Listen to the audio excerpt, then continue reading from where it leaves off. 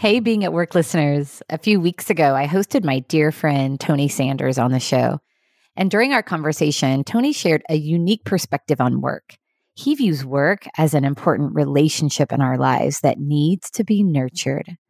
He says that too often we treat work like it's our little brother or sister that mom made us bring to the party.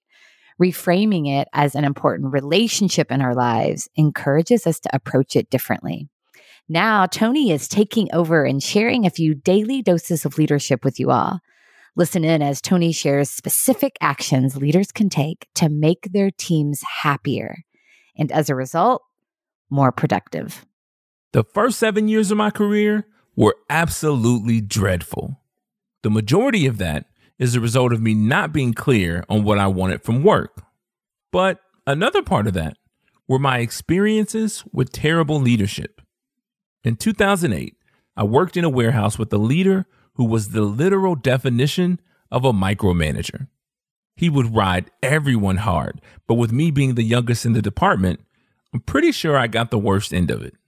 He would stand over me, yell at me, get in my way, and if I didn't do something exactly the way he would have done it, he would often sabotage it just to have me start over. The worst parts of the day were when the smokers took a smoke break. See, everyone on our team smoked except for me and my leader. That is, until one day, I decided to do something about it. On the way to work one morning, I stopped at the gas station and bought a pack of wood tip Black and Mild cigars. Now, I wasn't going to smoke them. That wasn't the plan. But when the smokers took a smoke break during the day, I would go with them just to avoid the heavy hand of my boss. Look, smoking is bad. Secondhand smoke is even worse. But in my young mind, that was better than being berated and abused by my leader. When you think about your team today, ask yourself, does my team enjoy being in my presence? Would they rather smoke than to spend time with me? Today, ask your team for feedback on your leadership.